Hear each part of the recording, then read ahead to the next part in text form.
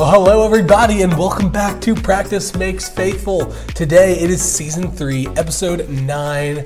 We have a great episode ahead of us, kicking off this brand new series called I Will Love. We'll dive into that in just a minute, but for now, my name is Ben Patterson, and I'm joined by Paul Hugobart. Yeah, we're here, Ben. I feel like we were just in this room recording a podcast like 2 days ago, maybe? 3 days ago? Yeah. Is there a reason it for does that? feel like it. It feels like it.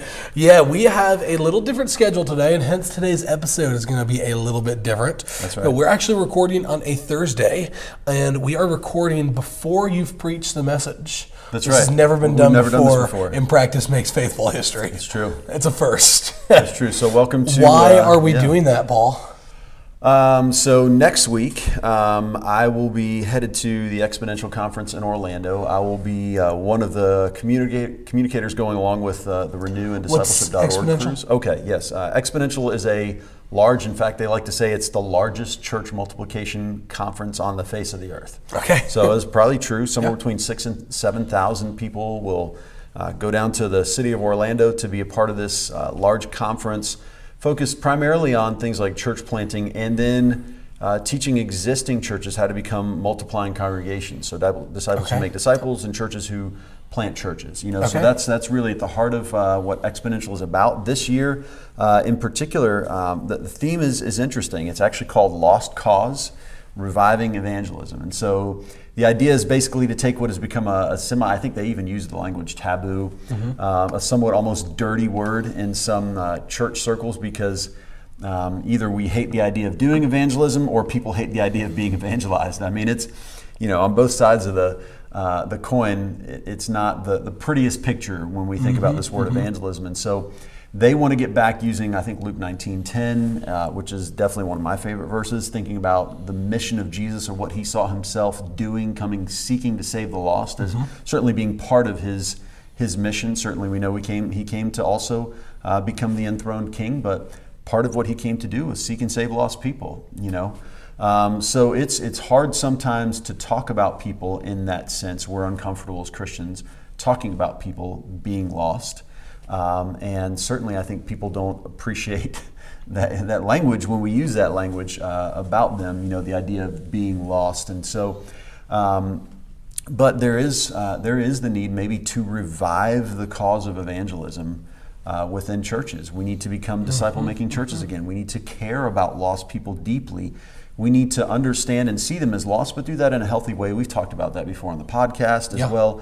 You know, maybe redefining what we mean lost, not in such a judgmental sense where we just think about lost people as those people who are obviously going to hell and so they're not worth our time, which is sometimes what we think about in the sense of lostness, as opposed to looking at people the way that Jesus did when he saw a crowd of lost people who looked like sheep without a shepherd, and it moved him instead of to judgment.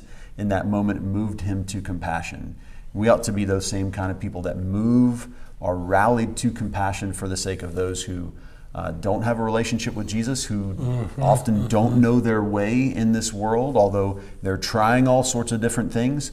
If we believe we know the way, the truth, and the life, we ought to come back to that. And certainly, really good timing for what we'll be talking about in this series. Yes, there's no doubt about that. And so I'm excited to be a part of this conference and to get to go and share, because this is what we want to do and be here at Grace Chapel, coming together with so many others who want to do and be that same kind of thing, be about multiplication, church planting, disciples making disciples, and really for the right reasons. You know, that's the what when we think about it. What do we want to be about? We want to be about disciples who make disciples. Why?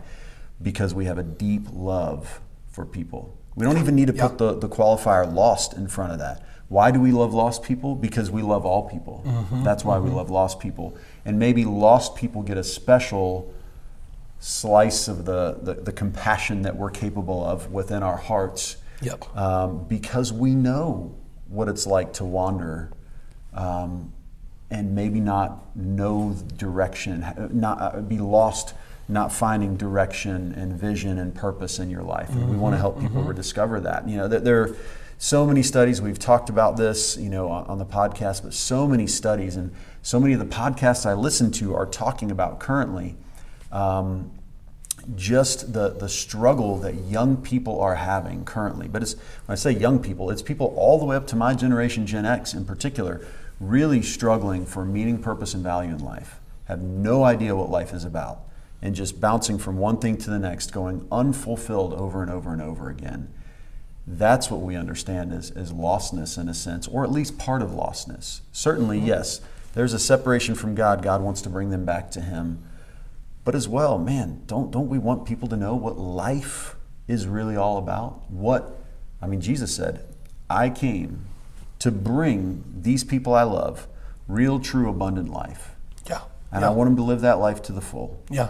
So we should be about that as well, as helping people find true life in Jesus Christ and knowing it can't be found anywhere else. So that really, when we talk about evangelism, we ought to get to that place where we say, that's what's at the core and the heart of evangelism. So that's where I'll be this week. I'll be there all the way. I think I leave right after preaching on Sunday morning, and we'll return sometime late, God willing, Thursday evening. Okay. So it'll be a full week of that. So you'll be there when this is released. More importantly, when we typically record. Yes. Hence, we're recording on Thursday. Yeah. And because of that, the podcast is going to be a little bit different today than what it typically is, because you've not preached that sermon yet. And if you're anything like me, your message probably isn't 100% done on Thursday afternoon. It's close, but it's not quite there. That's good. Yeah. That's good. So, but we didn't want to skip this week. Yeah, because that's right. This is an important thing that we're going into for the month of March that we've alluded to, and that thing is our missions month. Yes. So it's pretty cool that you're going to be going to speak at a conference focused on evangelism at a time where we're going into our missions month, which obviously is largely connected to evangelism. Yes. Evangelizing the world, evangelizing our neighborhoods. Yeah. That's all of that. Yes. Mm-hmm. Yeah. So. Let me ask you actually first, before we dive into that, if people are interested in Exponential, in kind of what you're previewing there and what you're going to be talking about, is there any way where folks can follow along with that other than, come on down to Orlando on Monday? Actually, the only thing you could do at this point in time, so tickets are sold out. And it's wild. My understanding is Exponential hasn't sold out since before the pandemic. Wow, so there could be some of the fact that we're now kind of past, at least the pandemic phase of COVID. And so that is bringing people back. But I also do think it is the topic of evangelism and reviving evangelism that is bringing people to Orlando. So they actually sent out a message a couple of weeks ago saying, if you still want to follow this, you can follow much of what we're going to be doing, all the main stage stuff, and I think maybe even some breakouts potentially on an online platform, but that is actually the only way that anybody can connect with what's happening. Okay. Are those available afterwards to watch? I don't know the answer to that question, to be honest with you. Last year, I know all the sessions that I was a part of, I was able to get a hold of and copies of. And then they were either published on, all of those I think were on the discipleship.org podcast, which I think is called Disciple Makers Podcast. And then this year I'll be doing stuff in a Renew track, and I would imagine a lot of that will be later on the Renew podcast if we have the rights to that. So I think that probably will. So we did with discipleship.org last year. So really we'll be talking again about a lot of the work that I've done is centered on understanding what makes disciple making movements so unique, where multiplication is really happening. And it's not just we're beyond, and there's sometimes a difference between disciple-making movements, when we're talking about language, disciple-making movements and church planting movements. And I think really what's at the heart of that is, what do we value most, or what do we think really needs to happen? We need to be planting churches, or we need to be making disciples.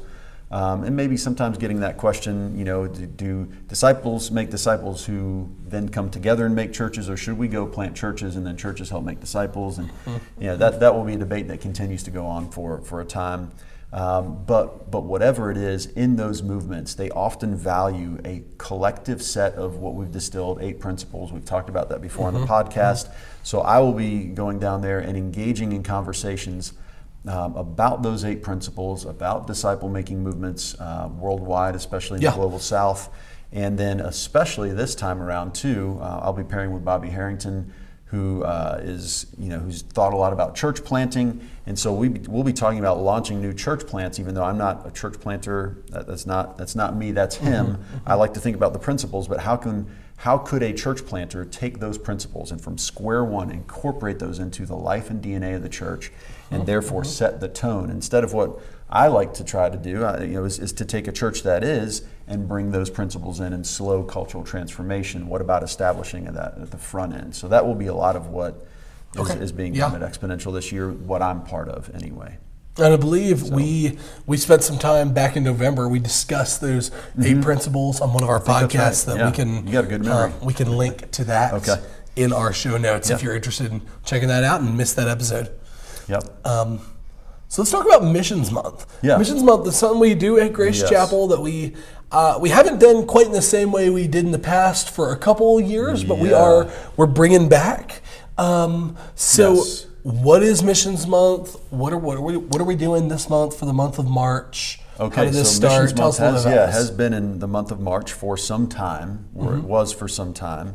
Obviously, if we go back to March of 2020, what happened in March of 2020? That might have derailed somebody's plans somewhere. I don't know. What could that have been? And so, and I don't mean to be flippant about the pandemic, obviously, just kind of saying we know what happened in March of 2020. And then, so out of that, we actually committed, even in spite of not being able to have Missions Month or this particular Mission Sunday, and we'll talk about that. We actually, as part of Missions Month, we do one Sunday where we call people to give. Our folks here at Grace Chapel, we're asking folks to really extend themselves financially and give 5 times as much as they would give in a typical month offering, to give that in 1 month. Or in 1 week, in 1 week. So 5 times as much as they would give in a typical week to give that in 1 month. Our folks have rallied to that cause over and over again, and multiple times we've raised well more than $100,000 to support some different mission efforts. Now, we embrace a Mission Sunday as part of a Missions Month because a number of years ago there was an elder here who said, "Hey, what if we operated on a budget on 51 weeks?"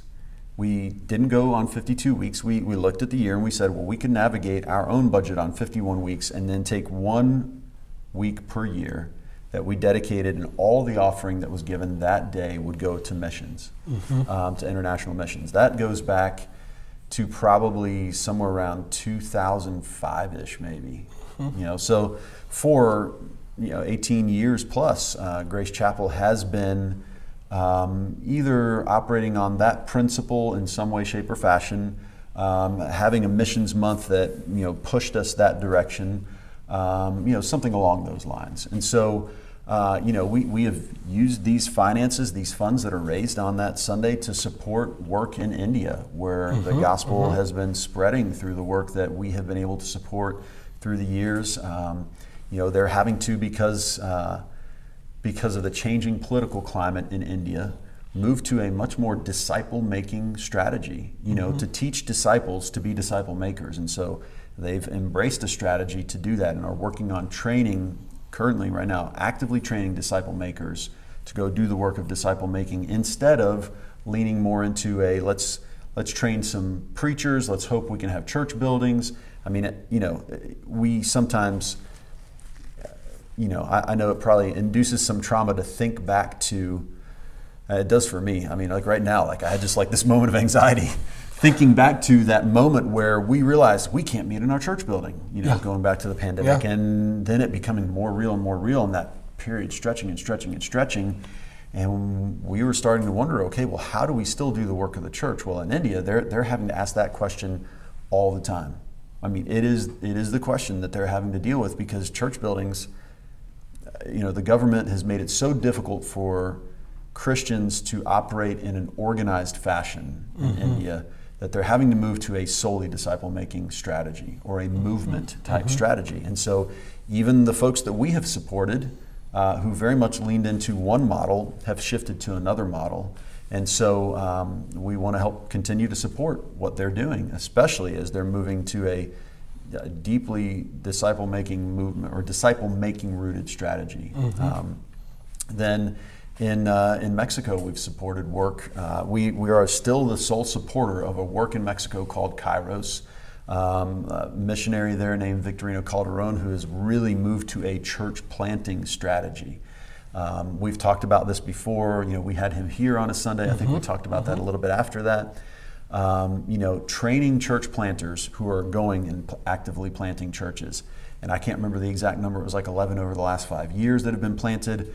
That number is probably old by now because I know more planters were being planted, and there was the expectation of planting, maybe 5 or 6 more churches in Mexico and then into other areas of Latin America by the time this year was finished anyway. So the work that we're supporting, it is deeply rooted in disciple making, church planting, movement of the gospel, establishing presences within communities that bless communities. Think about the work in India that is certainly there's a very significant good works element at play in that. How can we care for these leper communities who have been abandoned by the rest of society? In Mexico, very true as well. How can we provide medical mission or medical clinics? Really, it is mission for sure, but can we provide medical clinics in certain areas of society that where there are people who receive almost no medical care whatsoever, and so, but a lot of times those are launch pads for then sharing the gospel and the good news of Jesus, and showing people that there's that there are other people who care, and so. Well, let me ask you specifically, why? Because I think some pushback that maybe I've heard in the past about international missions that I've heard from folks is, why are we doing international missions when there's plenty of people who need to hear the gospel here in the United States? That why are we doing this? Why are we doing international specifically? Yeah, I can definitely understand the pushback. Because what is being exposed at times is a reality that ought to bother us. It ought to bother us that we are not doing in our communities what we are supporting overseas at times. And maybe it's because sometimes, we don't have a leper community here, we don't have a leper colony here, and we don't have right here, especially in Forsyth County, maybe there probably would be a whole lot of barriers to doing sort of free medical clinics here in our area. There's a lot of red tape and it would make it difficult. So what you can do in some places you can't necessarily do here, but that doesn't mean there aren't loads of opportunities here. And so I think people who say that, I hope what they're not saying is we shouldn't do what we're doing overseas. I hope what they're saying is we should be doing things here as well to reach and engage our communities for the sake of gospel movement, for the sake of being disciples who make disciples, for the sake of allowing the church to truly be the body of Christ, the hands and feet of Jesus, doing the same kind of things that Jesus would do if he were living his life in our place.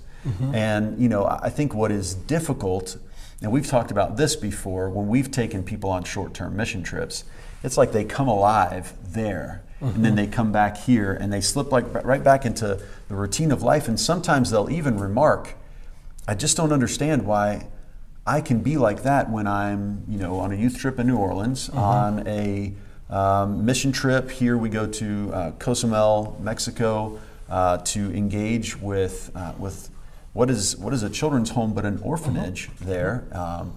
And then also the Kairos work in Mexico, the work that we used to be able to go and travel to in India, which we can't do anymore for reasons of restriction. And I feel that tension. I can think about, it's funny, even here's a really funny story, an awkward story from my life in that sense. When we were in Florida, we began an engagement with a church in Arecibo, Puerto Rico. It was like we became they were our second church family. And we were going and engaging with them. We were supporting them financially and other things too. And when we were there, we could walk into dangerous neighborhoods. I'm talking dangerous stuff that, sometimes there would be parents that would give us pushback to. I can't believe you took my kids to that place.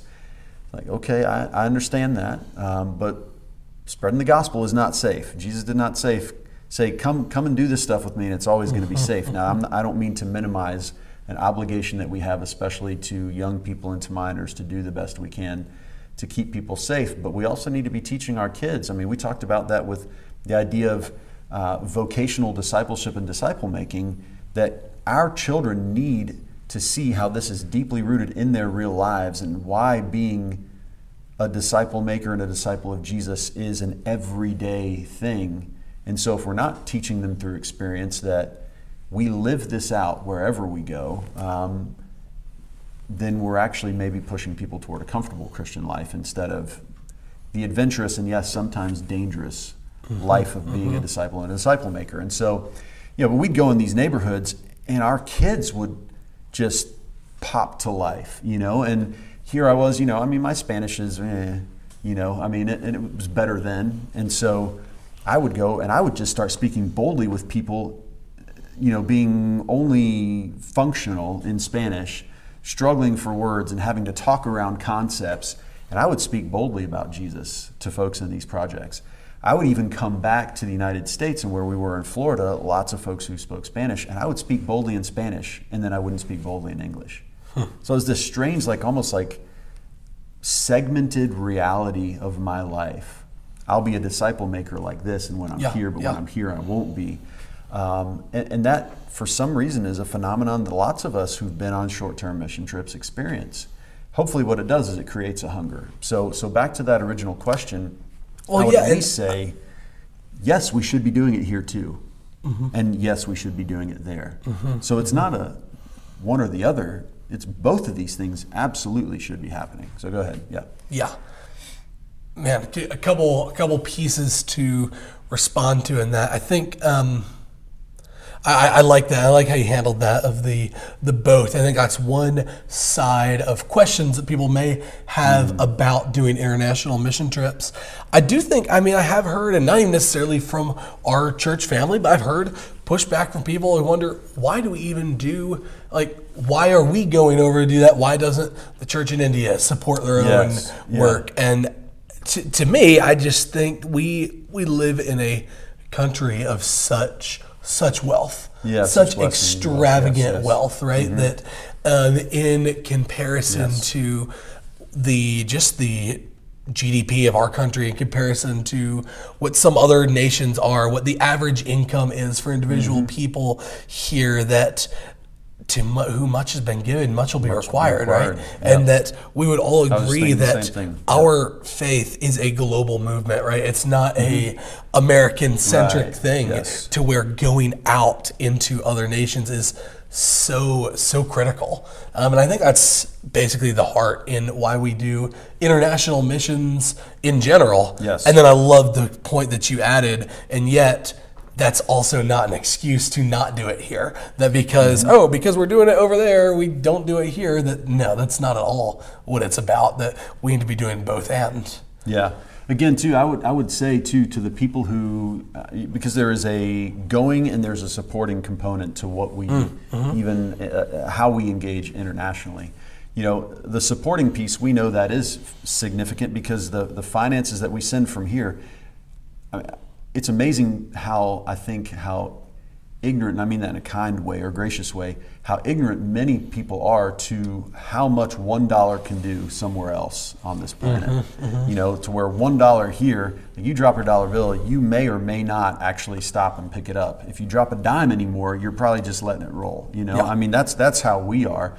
Yet our $1 can go quite far in some places, or if you take $1,000, or just hearing recently an example, I believe it was in Ukraine. Here, if you were to have somebody who was working full time with a church, I don't know how much would that cost to support somebody like that. A minimum of $50,000 here in the United States. Well, what might cost $50,000 here in the United States? We could take that same $50,000 and spread it 3 or 4 ways and support 3 or 4 different located evangelists, preachers, ministers within several different churches at that point in time. And so it doesn't mean we don't do what we do here, and it doesn't mean that my work and your work and the work of every everyday ordinary disciples is not incredibly important here. It is. We're saying yes to all of it. And so, so there is that supporting piece. Then on the flip side of the doing or the going piece, I think we sometimes minimize the impact we can have in 1 week or 2 weeks sometimes when we choose to say we'll leave our area and go somewhere. But that is two-sided. I think about it should be almost impossible to build the kind of bonds we built with that church in Puerto Rico by engaging with them 1 to 2 weeks out of the year, depending on who was going, what trips we were taking when we were taking those trips. It should be nearly impossible. Yet the relationships, the depth of relationships we built with those folks through the power of Jesus Christ were so rich. They were our second church family. And I know that is true for folks here who go to Cozumel, Mexico and work with Ciudad de Angeles. That is true for those who are working with Kairos. It is true for people who were working with folks in India when we could go there. Second church families, and we're only engaging there 10 days out of the year. How could that possibly be? And it's just the way it works. Again, this is two-sided or twofold in a sense. The impact that then has on us as well.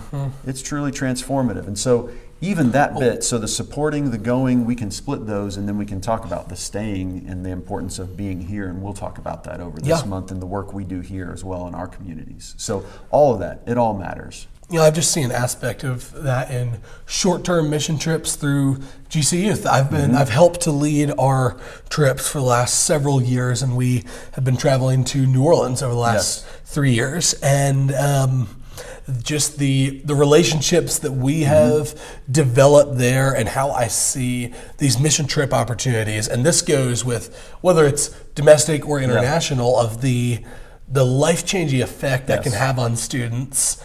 And I even was talking with a couple students recently who are hoping to sign up for our mission trip, and I was having a conversation with them and hearing from them that one of the things that they were excited about for this trip is to learn from it, to learn more about sharing their faith, and to take that here, which is just amazing to me, because that is what the vision we try to cast for students. But I haven't heard as many say that on the front end to me when I asked them, why do you want to go?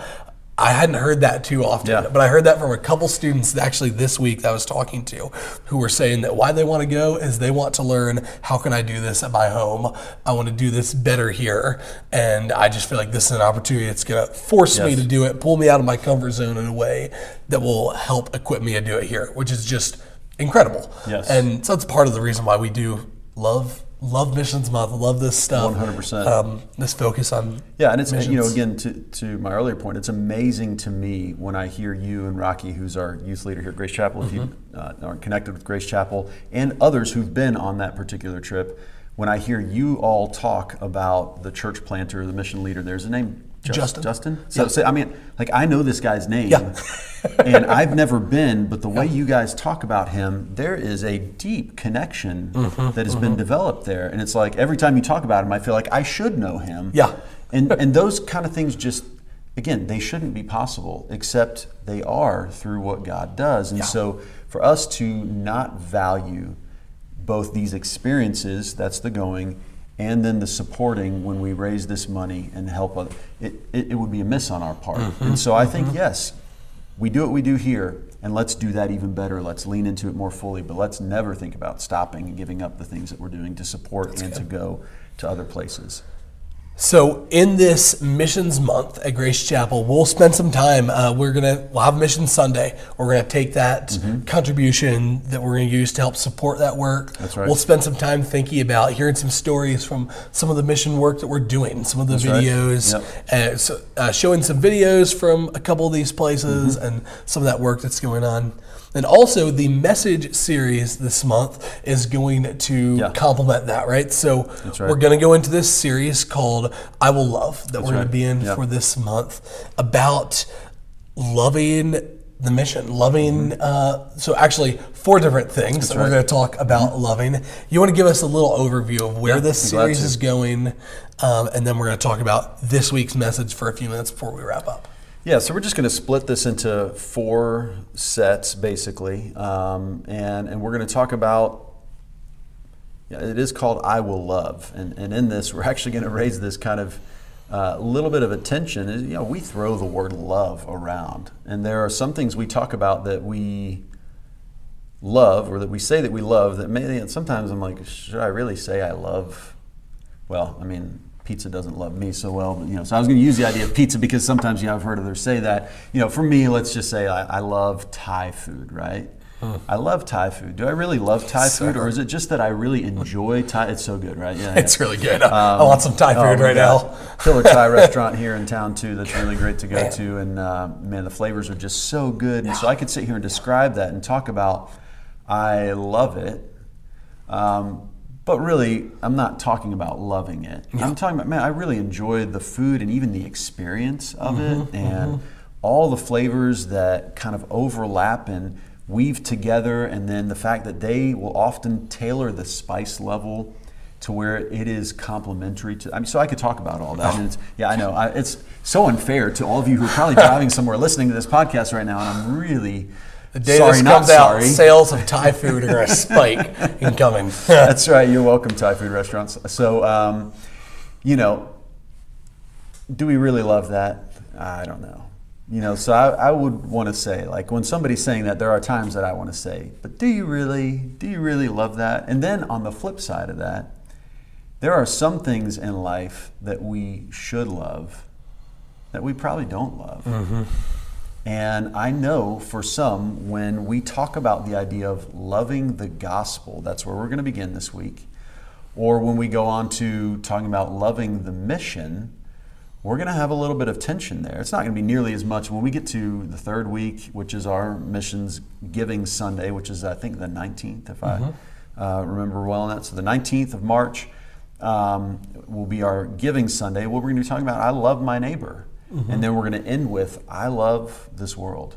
Yeah. And those are a lot easier because Jesus talked about loving neighbor, and Jesus talked about loving the world, or at least we know that Jesus did love the world. In the sense that, John tells us, John 3:16, for God so loved the world that he gave his only son, right? So we can see those, but the idea of loving gospel, loving mission is probably going to create a little bit of tension for some folks, but that's okay, and I want people to love the gospel and the mission, and so we're gonna work toward that. I think there's some interesting, there are a few questions or a few implications, I guess, maybe that are built into that title. First off is that I will love, there is an implication that this series is for disciples of Jesus, right? Yeah. Of there are some series, some messages where we are, maybe it's more geared towards someone who's maybe new to faith. That this is something that we're saying, if you're a disciple of Jesus, this is something that you should love. You should love the gospel. And then there's that question in there, is that if you say you don't love it, yes, there's a call to, this is something that you should love. Yes. So hopefully this is challenging to you as we go through this, as we work our way through this series. I'm actually excited that in next week's podcast, I will be sharing the message. That's right. So we get to flip the script. We're going to be flipping these chairs. Yes. Yep. So that'll be exciting. Talking about loving the mission. But for this week's message, where we'll be focusing is on I will love the gospel. I'll love the gospel. So you want to give us a little overview of this week's message, what we're discussing. Yeah, so I already kind of raised the tension a little bit as it relates to at least a couple of pieces within this series. Can I love something like the gospel? Can I love something like the mission? And what I want to say is the answer to that is yes, we can. In fact, I want to say there are things again that do deserve our love.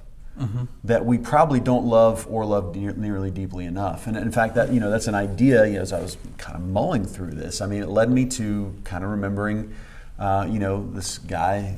You can call him Augustine or Augustine, depending on how fancy you want to be in the way you pronounce his name, I guess. If you want to sound really scholarly, you put a short I on that, and it's Augustine. And that makes you sound like you really know what you're talking about, I guess. But So Augustine talked about disordered loves. And kind of the point that he made in that is the problem that you and I have and that others have is not typically, now, again, generalities, it's not typically that we love the wrong things, especially those of us who are followers of Jesus, right? It's not that we typically love the wrong things, it's that we don't love the right things in the right order. So it's not that you shouldn't love your family. It's not that Jesus didn't mean for us to not love our families. Of course he wants us to love our families, but he wants us to love our families in the right order, right? It's not that you shouldn't love your wife, but you should love your spouse in the right order. It's not that you shouldn't, in a sense, even love your own life, and that's going to lead us to one of the verses that we're going to talk about this Sunday, or that we will have talked about by the time this podcast releases. It's not that we shouldn't have a measure of love for our own life, but we need to love our own life in the right order. It's not that we shouldn't love others. We absolutely should, but we need to love others in the right order. It's absolutely that we love God and we love Him in the right order. So, and probably for most of our listeners here would say that they do love the gospel. And imagine most of our listeners would probably agree, if you're a follower of Jesus, would probably agree with that. But with that line of thinking, do we love that in the right order? Right. And that's where that would become convicting to me, is am I always loving that in the right order?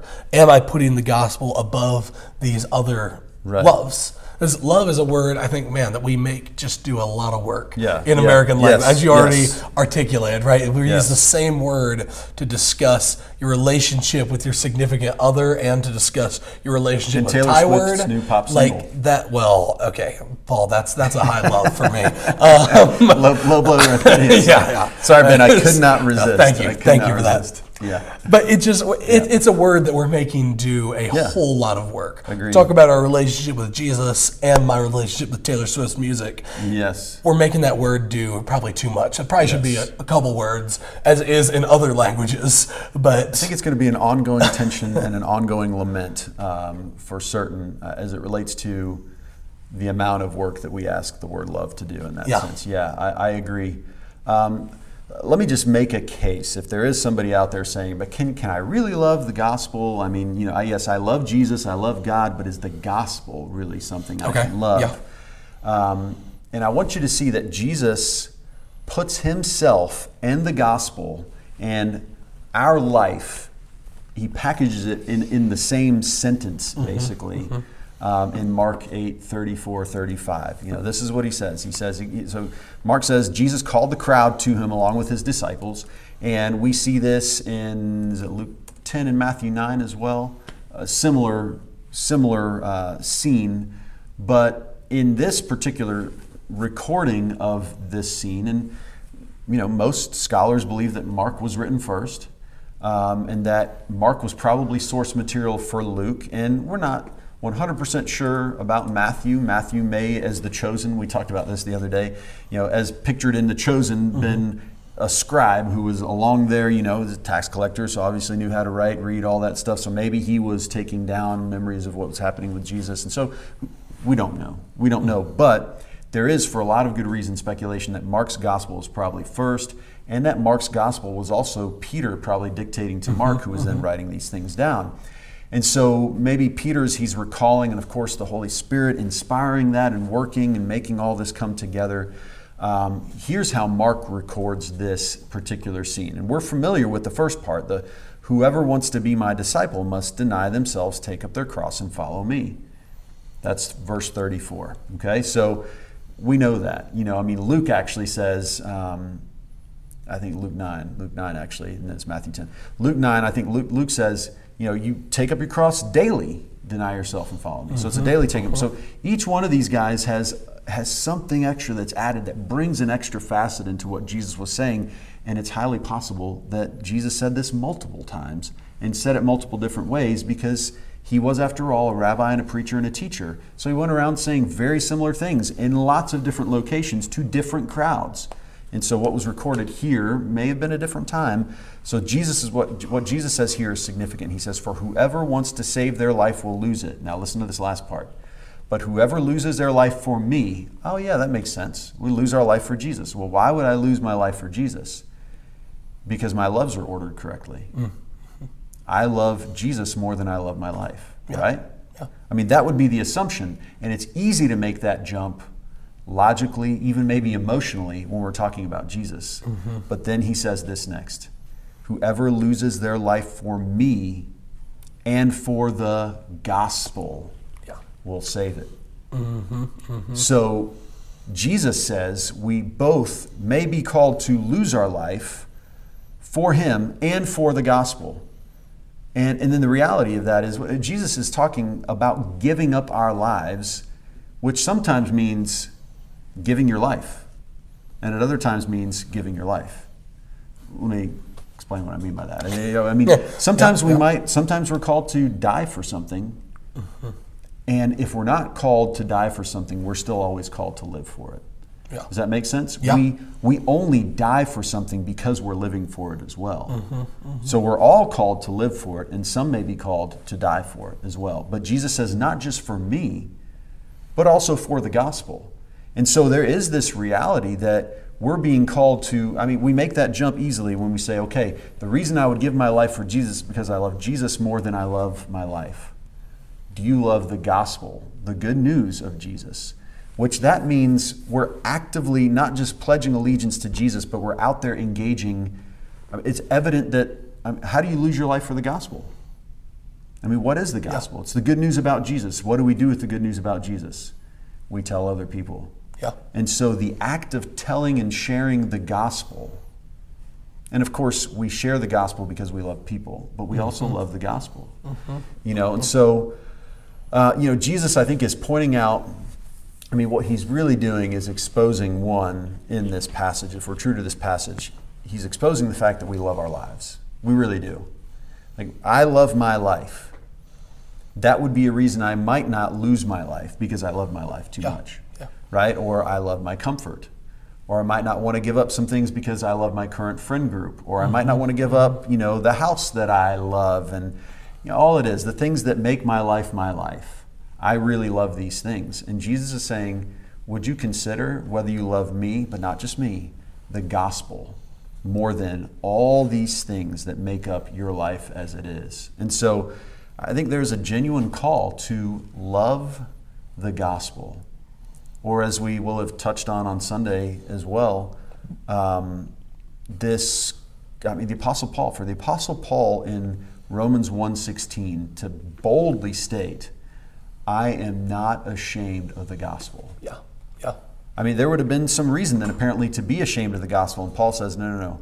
I love the gospel so much, I will not be ashamed of it. I value the gospel, if that's an easier word for you. The gospel matters so much. It is so important. I love it. I love it so well that I will not be ashamed of the gospel. All these things point us, I think, to this place where we ought to be able to conclude that Jesus is calling us to love him and love the gospel. And the Apostle Paul is saying, guess what? I do love the gospel. And where we ought to be at a place where we're saying the good news of Jesus. That's good. One, because it's changed me so much. It's transformed me. At a place where there was only bad news in my life, I got this good news. It transformed me. And that I believe it will do the same for others as well. Therefore, man, I love the gospel. So unapologetically. So I think that's that's something that we're being called into, to be those kind of people who love the good news of the gospel. And that's the foundation of where we start this month, is loving the good news about Jesus so much that we would give our life for it if we were called to, but so much that we're going to always live our life for it if that's never what we're called to do, is in giving our life. That's great. So we wanted to spend some time talking about Missions Month and what the heart of this is all about. So we're spending a little less time today discussing the actual message itself, but we do want to still land on our weekly question. Yes. Of how do we practice this? How do we practice what we're talking about today to be faithful to Jesus? Yeah, well, if you're a Grace Chapel member, if you're connected with our community here, you're going to be listening to this most likely on the back end of hearing a message where I will very boldly say, hey, what we're challenging our folks to do is on this particular Sunday, give in a way that you know is going to make a difference. And if you can do it, 5 times your typical giving is what we're asking for. You know, we love to see our community raise more than $100,000 again this year for the sake of supporting missions. I think as it relates to just maybe this particular message, if we could get back to that idea, Augustine's idea of disordered loves, to examine our loves. Because I think that's where we start. That's the foundation for where we're going to move the rest of this month. So we love the gospel. We love the mission. We love our neighbor. We love the world. Who stands in the way of me loving the gospel, my neighbor, the world, the mission of Jesus well? It's me. It's me. It's my life. So I am often subject to disordered loves. The victim, in a sense, of disordered loves. And because I'm the victim of disordered loves, others around me become the victim of my disordered loves. So I think first, just a practice in that, examine your loves. And then maybe to use Augustine's, not necessarily his words, but his thought pattern. Let me just say this, and this is what I will have said on Sunday morning, is that loving the gospel is a choice to love the right thing. Loving the gospel deeply is choosing to love in the right order. So I think, I hope that's something that will really compel people to think, stop and think, do I love the gospel? If I don't, or if I do, is my love for the gospel disordered, misordered? And if it is disordered, is it because I love my life too much and I need to learn to love the gospel more? So I think that's what I'll leave us with. That's good. Awesome. Well, thank you for that, Paul. We hope you'll take some time to reflect on that this week and to just spend some time reflecting and meditating on that. Yeah. And we're going to continue moving forward with this idea. Next week, I will be sharing the message on this love for the mission. So we'll continue this conversation in that way. We invite y'all to join us again for that. And until then, God bless. Thank you for joining us.